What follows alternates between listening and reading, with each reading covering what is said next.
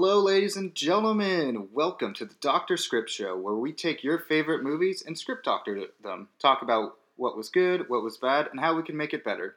My co-host today is the one and only Sam. Wow, great to be here. Thanks. The crowd is cheering so wildly for us today. Wow, it's like we're at the Olympics right now, going for the gold. Well, it's almost like we're the gods of this podcast, Oh. and these people are cheering for us, the citizens of El Dorado. Whoa, and that's where we're going for the gold in the Olympics. Oh my god! Oh, pew, pew, pew, pew, pew, pew. Sorry, our air horns are misfunctioning today.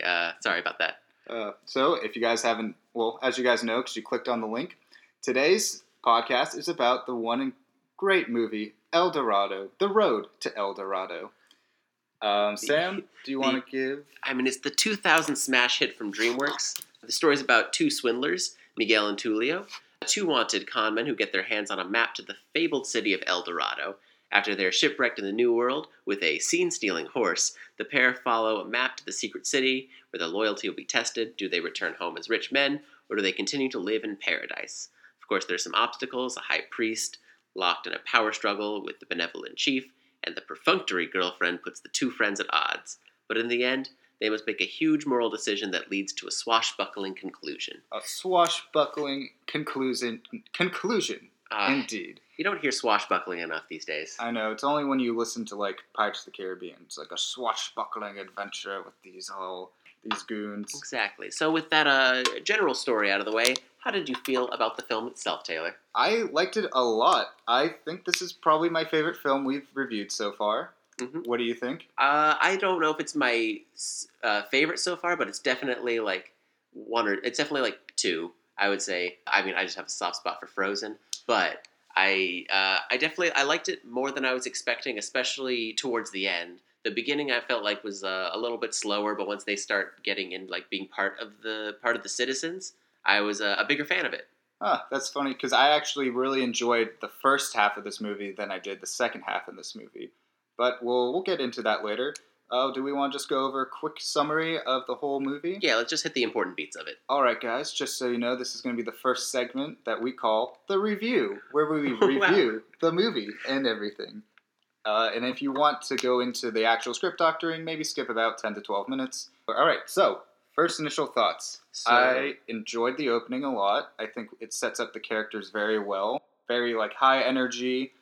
We see that they're con artists immediately, that they both are selfish at times, but also like play off of each other's selfishness. Mm-hmm. Yeah, they do a good job setting up the characters. I mean, the very first thing's like a song that sets up what El Dorado is, and then we move into Spain in 1519, where this guy named Cortez, not the actual guy who went to go explore, but he's on his way to go to the New World, and these guys, Tulio and Miguel, are con men.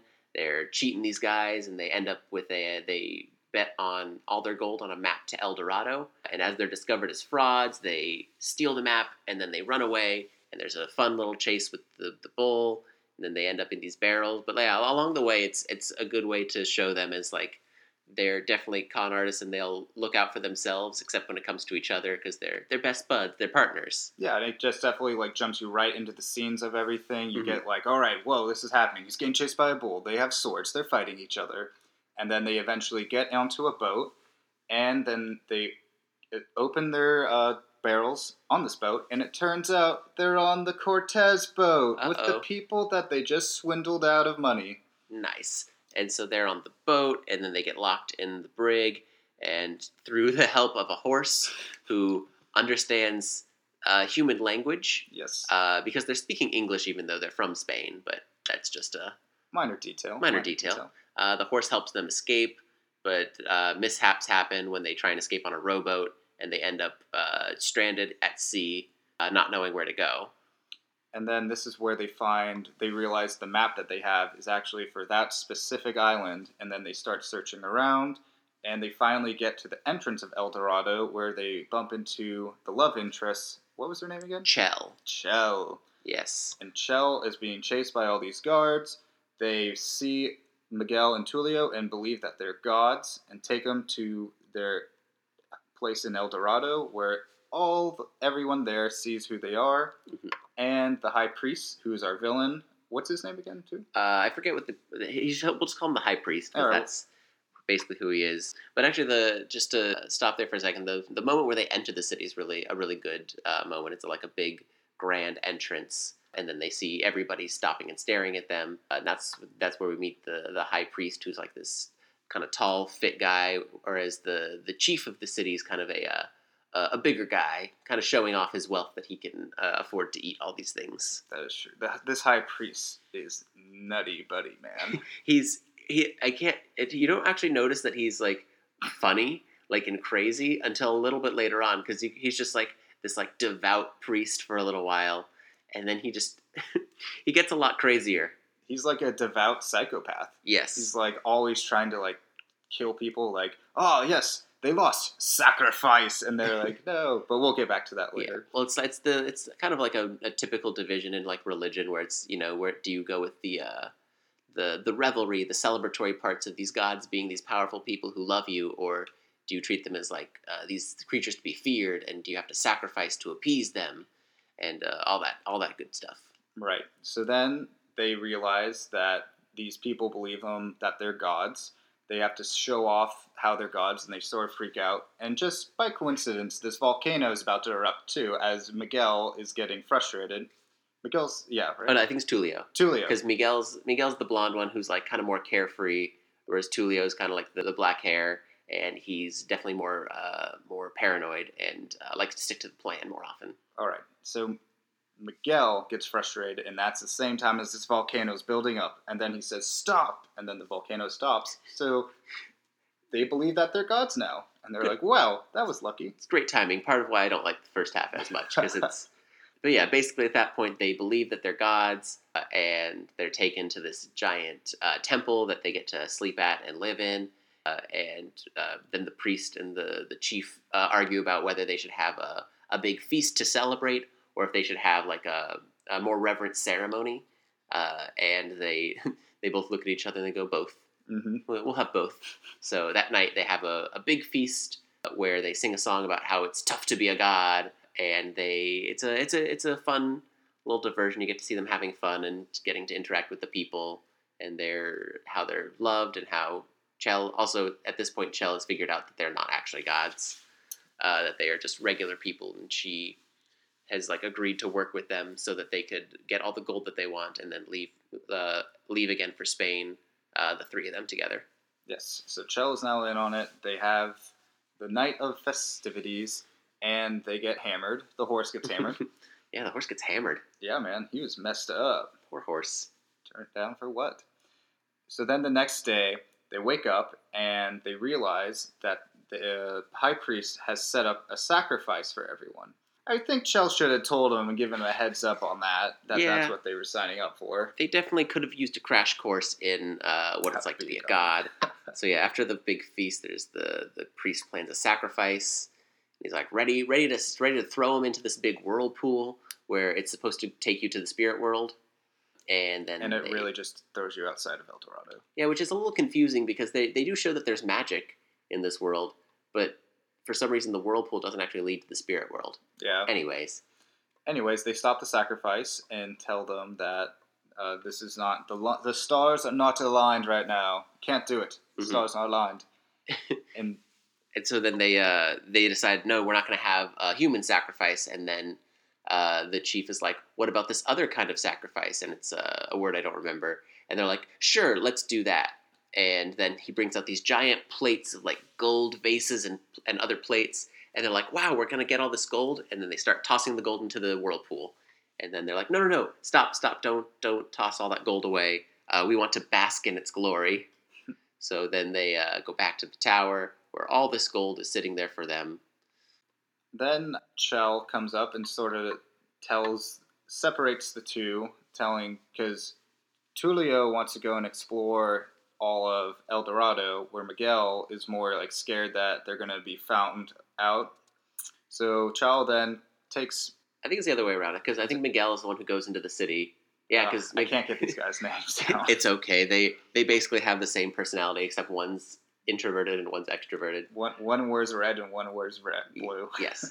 So Miguel in red goes off to the city and Tulio stays up in the tower with Chell. You know how you do when you've got a nice lady friend on your side. Gotta satisfy the gods, man. Yep. And Miguel goes to the city where he sees that everyone is like, there's nobody there, and he asks what happens. And they're like, no, we have to purify the streets. And then he's like, no, you don't have to purify the streets. Everybody, come and hang out with me.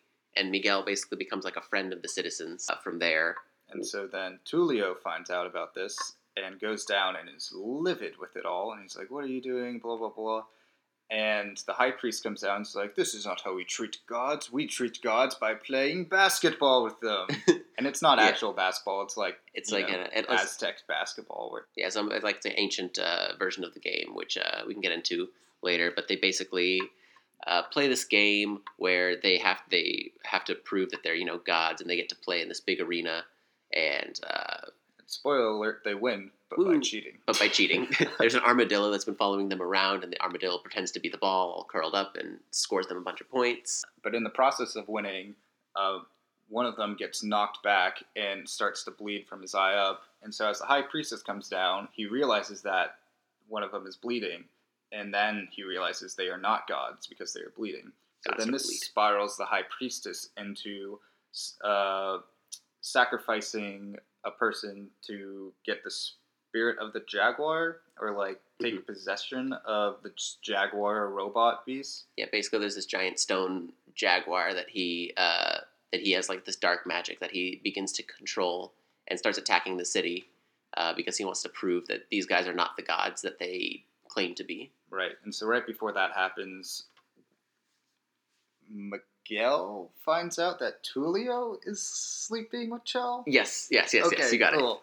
And so now he's pissed off about that, and as the whole dinner is going on to celebrate them, they get attacked by this jaguar, and then they run around trying to figure out, like, oh, we're being attacked, save it. They then have a confrontation with the high priestess next to them as the jaguar, lures over them.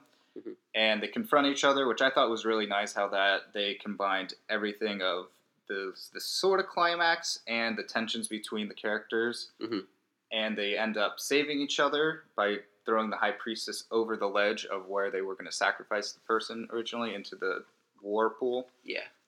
And then they get back up and are still peeved at each other. And at this point, Miguel wants to leave and Tulio wants to stay. Other way. Miguel wants to stay and be a god with the people, which actually the chief figures out at some point that he's actually not a god, but the chief doesn't say anything. He just calmly says, we're all human to him.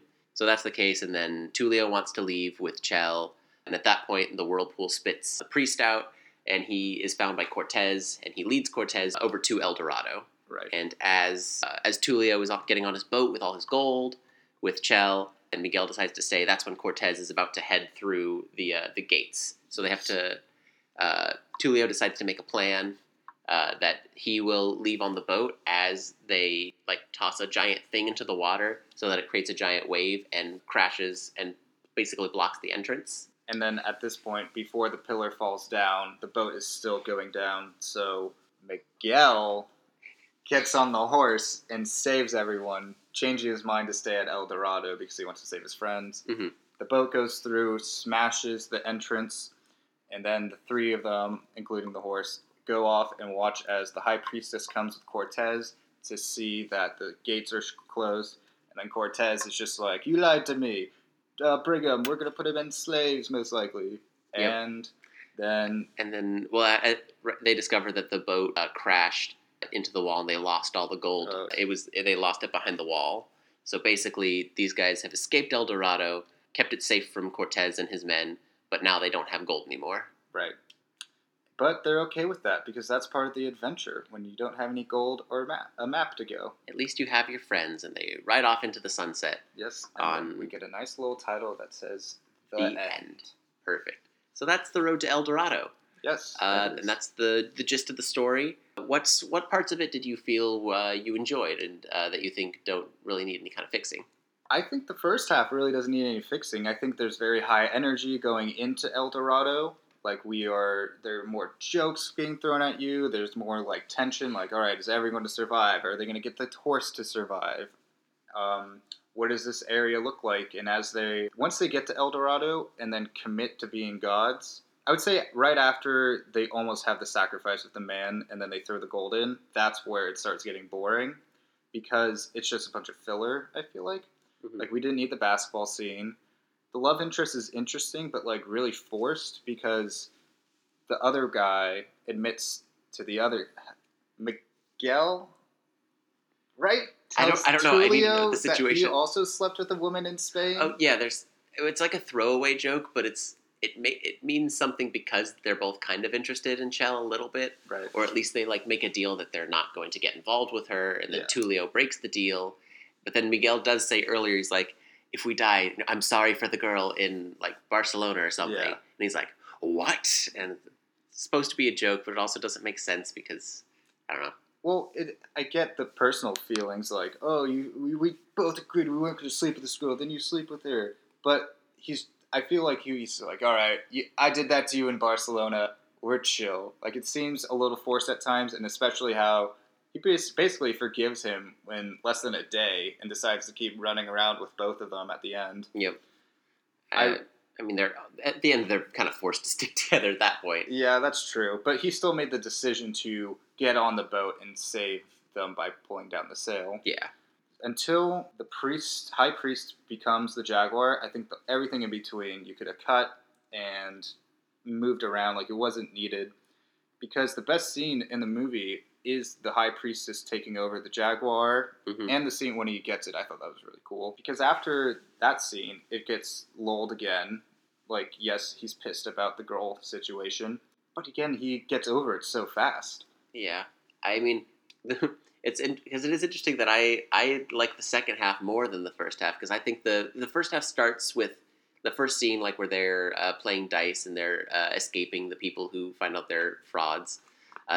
I like it, but I kind of almost wish there was like a scene before that so we could see their friendship in the first place, because we don't actually know what their actual relationship is like when it starts off.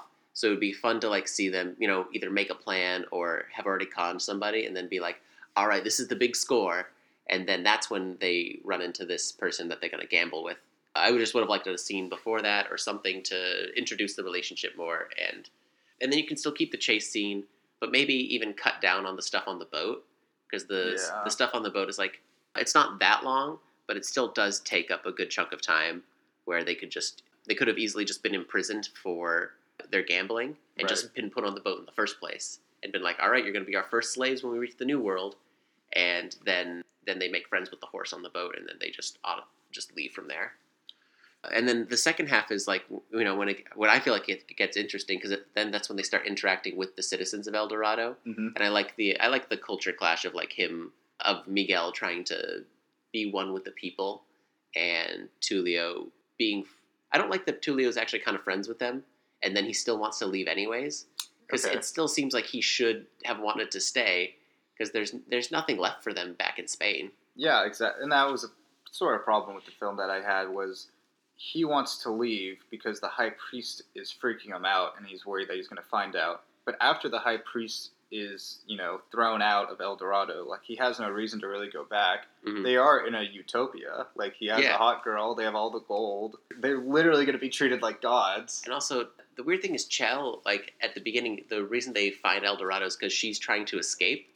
And she, like, has, like, a golden head and she's, like, trying to run away. They never address that. They never say why she's trying to leave. I think she's just cooped up in general. It's not like she was a sacrifice or anything, which could have been fun for them to do. It would have been nice if they showed a little bit more of her, because they could have kept. I think I like the basketball game, but I do think they could have cut down on some of it. And so if they cut down on some of it, you could have had a scene or two showing Chell's life and like what it's like for her and why she wants to leave. Because I get that a lot of people probably want to leave because the priest likes to sacrifice people, and it's a little oppressive under him. But the chief is in charge, and he's a nice guy. Yeah. So it's. I think I would have liked to see some more with her at the beginning too. I think my main problem is that we don't get to see much character or struggle until the second half. It would be nice to see a scene between Chell and one of the guys talking about each other's backstory and how they met each other. Like, why did you want to leave? And then she explains, and he's like, but like the grass is always greener. I can tell you like the dark side of Spain. Like this is what happened to Tulio. Yeah. And that's how we met each other. Blah blah blah. Yeah, that could have been good, and it would give us more from each side. Yeah, I mean, I don't know what part you want to go. Do you want to go into basketball or the double climax? Should we go into surgery for that? I mean, what other stuff do you feel like you is there anything else very specifically that you like? Because if not, we should just delve into surgery. I really like the songs. The animation's nice. That's True. more of a general thing. Like the people that did these songs, it was Elton John and someone else. Yeah, it was the guys who did The Lion King. Right. And in general, I liked all that. You know, it's not Frozen good songs. No, none of them are iconic. They're all just they're good, and they get the story across, and they're very effective. It's weird though. It's not a musical, but there are an abundant number of songs. So it was a little weird. It was a little jarring tonal wise. Yeah, I agree with that. And then nothing like in particular, but this film does use a lot of montages to get their point across. Yeah, and it's like a lot of montages, and it's like, oh, it's been like 2 hours. I like montages because they help you get the point across, but it does feel at least a little bit lazy. Yeah, that they're just going through the bare bones of what it means for these people, and then just doing it through song. Which I couldn't tell. Was it actually Kevin Kline and Kenneth Branagh singing, or was it just someone dubbing over them? Because I don't know if they're actual good singers. I have no idea. I don't know. Also, it's weird. Voices are Kevin Kline and Kenneth Branagh. It took a while for me to wrap that around my head. Yeah, but worked out. Yeah, it did. All right, you feel like it's time to open up this body? Yeah, I think it is. So now, guys, we're going into surgery.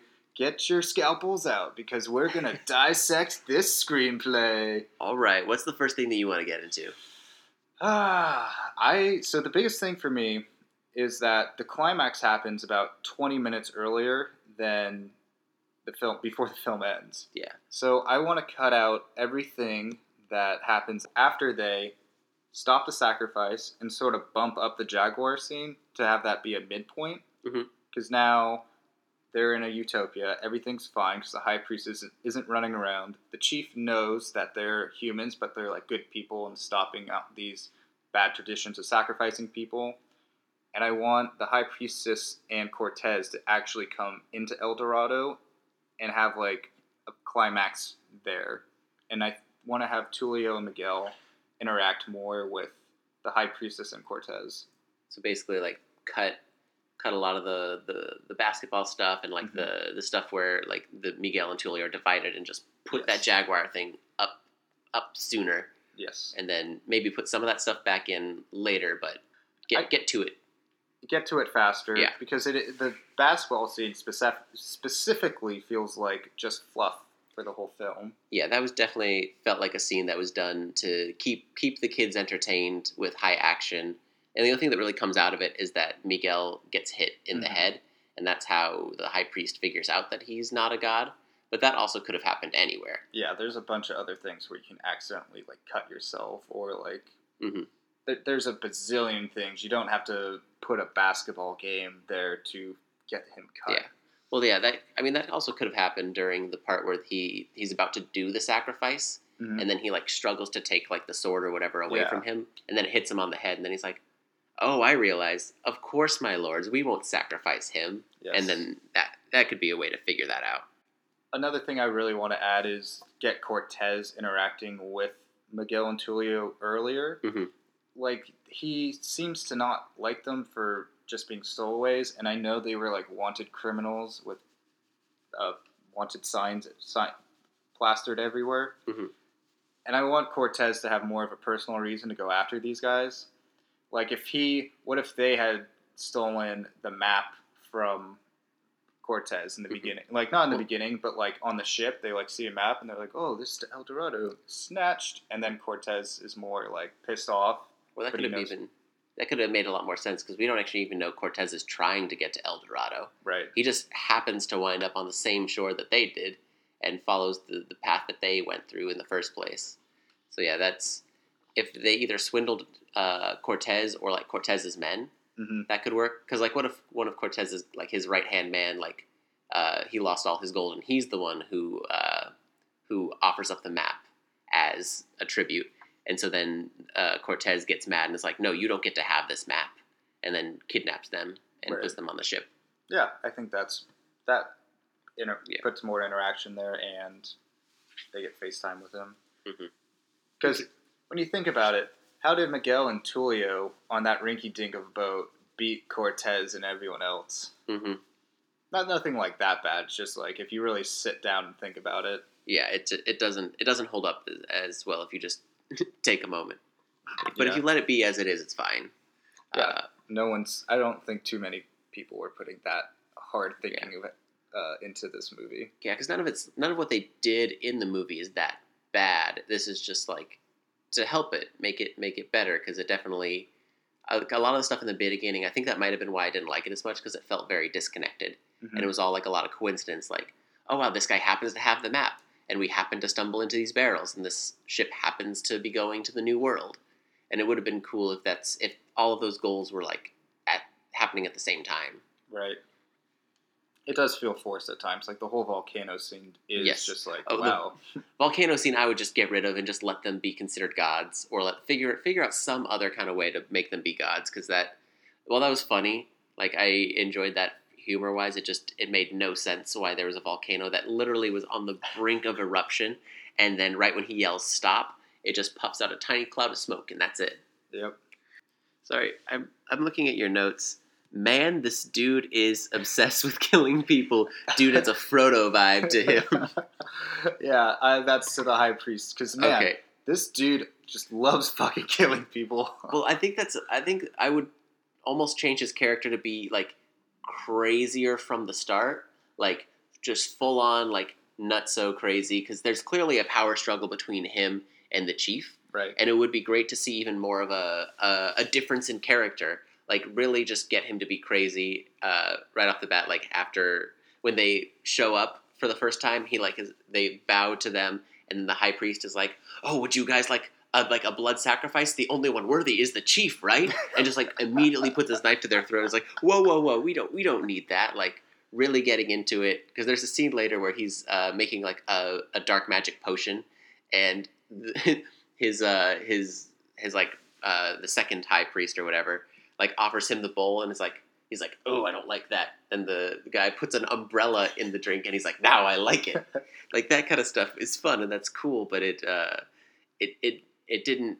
It felt like two different characters almost. I want to see the crazy guy throughout the whole thing. Yeah, if he gets like more push to it, I guess. But he should be a lot more nuttier and like much more of like an extremist. But he already sort of is. Like, he's literally trying to sacrifice people at every moment. He's like, the gods are here. I'm going to sacrifice someone. The gods stayed for a day. We got to sacrifice someone. These people lost a basketball game. Got to sacrifice someone. Which I know, like, in Aztec, that's what they did. But, like... I mean, probably not as much, but I think they were, like, playing up how much they like to sacrifice and how much they like to celebrate and revel in their thing. Right. But he also threatened to sacrifice the entire basketball team. Like, oh, my God. Yeah. Well, they did that too in Aztec. True, yeah. Whenever you lose the game, you would sacrifice the losers. Which, like, man, I would never play basketball. No, but I mean, if you're in danger of being sacrificed no matter what, at least you live with a little bit of glory before you die. That's true. I would say one thing overall that it's more of a character situation. When the first sacrifice is about to happen, I think Miguel and Tulio should be like, what, you don't need to sacrifice anymore, like, with the gods are appeased, you've made these great buildings and food and everything, like, your debts have been paid, and then that, like, the High Priest is like, wait, what? No more killing? No more killing? What? I don't, what? Does not compute. And so then, he's still like, the High Priest would just be like, oh, it's a rainy day, we should sacrifice someone to get away. It's like, no, we're going to keep the rain. Yes, and they're like, the rain will bring much green around this territory. And they're like, damn. No, that I like that. Because it is sort of weird that the two characters are like, oh no, we're chill with sacrificing, but like the stars, man, like... But, the stars, we can't. I know they're thinking on their toes, but like they need to like try and squash the situation now rather than just prolong it. Because if they're just immediately like, no more sacrificing, the chief's going to be happy with that. And the high priest that they're already trying to get rid of is like, oh, what? I don't understand. I think that would have been a much more interesting route to go than just like have the high priest like can't kill, can't kill. So I guess, Sam, we sort of overviewed everything right now, but would you want to see like a continuation of El Dorado? Is there a way to like make a sequel, or is it like that's it, it's done? The whole thing, like, it almost sets itself up for either a sequel or like continuing adventure, but it's almost in the vein of adventure movies or like westerns from like the 40s. Yes. Because the whole ending is them riding off into the sunset on the horse and being like, what could the future hold for them? Which I'm certain DreamWorks came up with an idea for like an ongoing TV series if it made more money, which unfortunately it didn't. Which I'm very surprised that it didn't. It seems like the kind of adventure movie that kids would have wanted to see. But I think looking for either a sequel or like a follow-up series would be fun. I don't know where they would go with it because all they have is the jungle at that point. Because they can't go back to Spain because there's literally no way for them to get back to Spain. Right. It would just be them trying to avoid Cortez and getting killed in the New World. I would almost have liked to see some of the events of this show or this movie as a show if it was a little bit longer. Okay, so like my idea would be that if they were trying to make a sequel or a series or like maybe play up the idea that this actually lasted longer than we thought it did, and just show the events of El Dorado in the middle. So like showing them in the city pretending to be gods. I would like to see more of them going into the town, like more of the daily life of El Dorado, because we really don't see that much of what it's like to be in the city beyond being worshipped as gods. Like what is their trade? What's their commerce? What are their daily lives? Like do they have shops? Do they have restaurants? Like what do they really do? And I think seeing them, especially trying to get to know these characters and like them more, would be great to have seen either in a follow-up series or in a middle series with, and their characters like fit so perfectly for that, where Tulio's trying to find every opportunity to be like, Miguel, this is our chance to get out of here. We're being offered like, these 100 giant pieces of gold and it's a sailing contest. We could easily defeat them in the sailing contest and just head straight out for Spain. Something like that. Yeah. I think if you do make El Dorado like this, if this is a TV show and you make that the main hub and they just sort of go out and start exploring the area a bit more, I think there's a lot of fun ideas with that. Like, did you ever watch the TV show Tarzan, the animated one? I saw a little bit of it, yeah. I remember watching that a lot as a little kid, and I think that's a similar vibe you could get with El Dorado. Tarzan sort of goes off the rails at times. I remember one episode where they're fighting dinosaurs and everything. Way to go, Disney. Yeah, but El Dorado, I feel like can mess around with that a bit more because it already has established some like mythical magic ideas. Where Tarzan is just like, oh, meet Tarzan. Here's the jungle. Here's some dinosaurs. Here's a T-Rex now. I mean, they could also, if they do like more of a sequel series, they could just end up back in El Dorado. Like there's another secret entrance that they go through. Right. But they also interact with the outside world. Like there's another adjacent city that has always wanted to break into El Dorado. And they have to, thwart the attempts of La Dorada. I don't know. Okay. Just coming up with other names. From breaking in and trying to steal the gold. And that's kind of like the overall thing, and you could still have them go back and warn the people, and every episode is like them going from the jungle into El Dorado and trying to interact with them. Yeah, I think if you make people like slowly coming over and colonizing, that's a fun idea. Except we know how that ends. Well, and El Dorado will not survive. We could fix around that. Yeah, they can live in peace. Alternate history. Yes, exactly. I agree. I think I don't know. There's just not much left to fix on the movie itself that I don't know how I would feel about putting more things afterwards. It would just be I would just want to know what it's like in El Dorado. Really, they sort of give you a vibe of that when Tulio, right, is searching around. Miguel, God.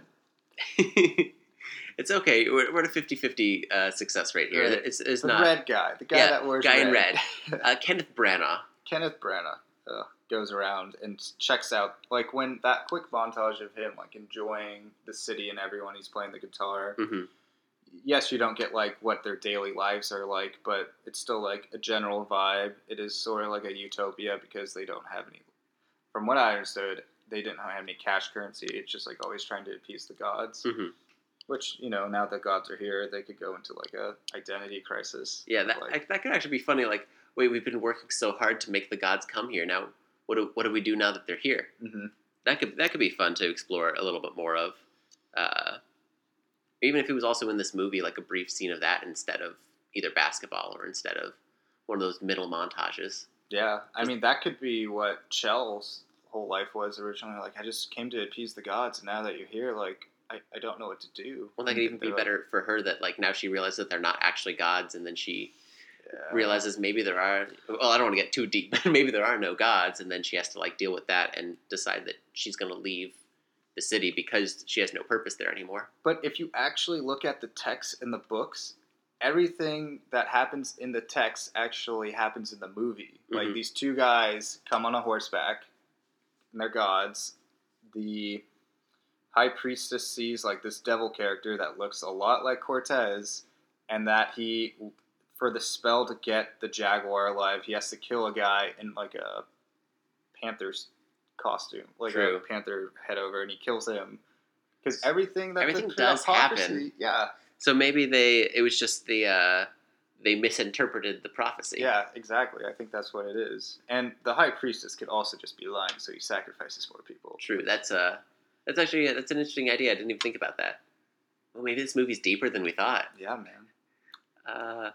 Was there anything else you wanted to cover with it? Because I don't think we have much more. I think we both basically agree that we really like it. Yeah, no, I agree. I think this is my favorite movie that we've watched so far, just definitely from a story perspective. Mm-hmm. I think we've tackled everything we'd want to, saying more like we got to bump up, or at least for me, I would like to bump up the Jaguar scene as a mid-credit thing, middle section. Mm-hmm. Then at the end, we add a Cortez invasion. And then in general, just having like a bit more backstory. Yeah, and especially the beginning, making Cortez more part of their journey, how they get to El Dorado. Right. Really just like consolidating things and making it feel more streamlined at the beginning. Yeah, everything needs to be more connected and more not just by a coincidence. Like, it's got to be like, this happened, and then in the course of that, this happened because of that. Yeah, it's not like, okay, and then they're on the boat, and then they're on the island, and then Cortez comes. Yeah, that's the problem with most things is they always do. A lot of people do, or a lot of stories have end ends rather than therefore or but. Right. So yeah, I think that's good. Move the Jaguar, more therefores. So Sam, would you give this podcast a gold star? Oh, I think it deserves all the gold stars in the world. In fact, I'd give it the gold medal in the Olympics of podcasts. Oh wow, you. Too nice, man. Too nice. Too nice. Well, that's it, everybody. Yeah. Thanks again, guys, for listening and watching. If you want to keep up with our newest content, follow us on the Facebook page and Instagram. We will keep that up to date with new content when we come out with it. New podcasts every Sunday, and maybe an extra episode here or there. So please subscribe, like, share, all the good jazz. Woo. Have fun, everybody. Yep. See you guys.